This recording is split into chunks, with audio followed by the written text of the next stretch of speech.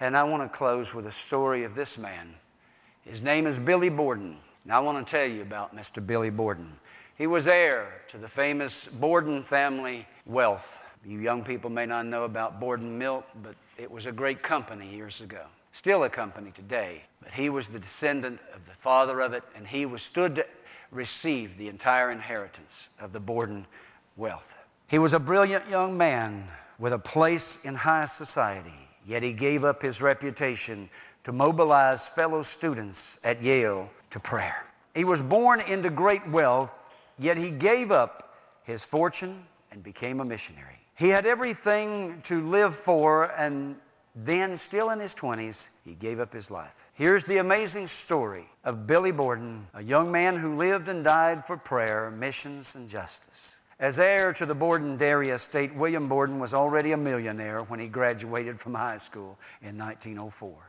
In fact, his graduation present from his parents was a trip around the world. As the 16-year-old Borden traveled through Asia, the Middle East, and Europe, he felt a growing burden for the world's hurting people. Finally, Bill Borden went home to say, "I'm going to give my life to prepare for the mission field." One friend expressed surprise that he was throwing himself away as a missionary. And in response, Bill wrote 2 words in the back of his Bible: "No reserves." No reserves. Even though young Borden was wealthy, he arrived on the campus of Yale University in 1905 trying to look just like one of the other freshmen. Very quickly, however, Borden's classmates noticed something unusual about him, and it wasn't his money. One of them wrote, "He came to college far ahead spiritually of any of us. He had already given his heart in full surrender to Christ and had really done it. We who were his classmates learned to lean on him and find in him a strength that was solid as a rock just because of this settled purpose and consecration." During his college years, Bill Borden made one entry in his personal journal that defined what his classmates were seeing in him, and that entry simply said, "Say no to self and say yes to Jesus every time." Borden's first disappointment at Yale came when the university president spoke on the students' need of having a fixed purpose. And after hearing that speech, Borden wrote, "He neglected to say what our purpose should be and where we should get the ability to persevere and the strength to resist temptations." Surveying the Yale faculty and much of the student body, Borden lamented what he saw as the end result of this empty philosophy: moral weakness and sin ruined lives.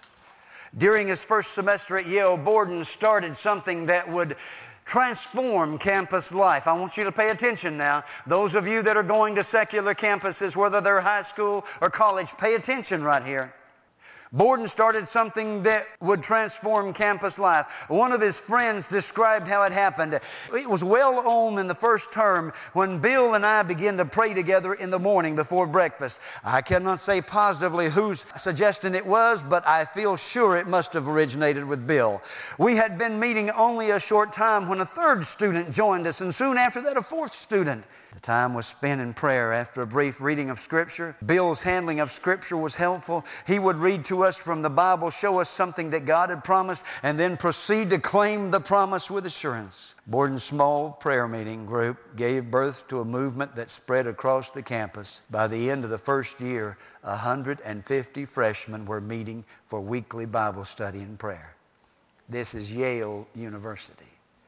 By the time Bill Borden was a senior, 1,000 of Yale's 1,300 students were meeting in such groups.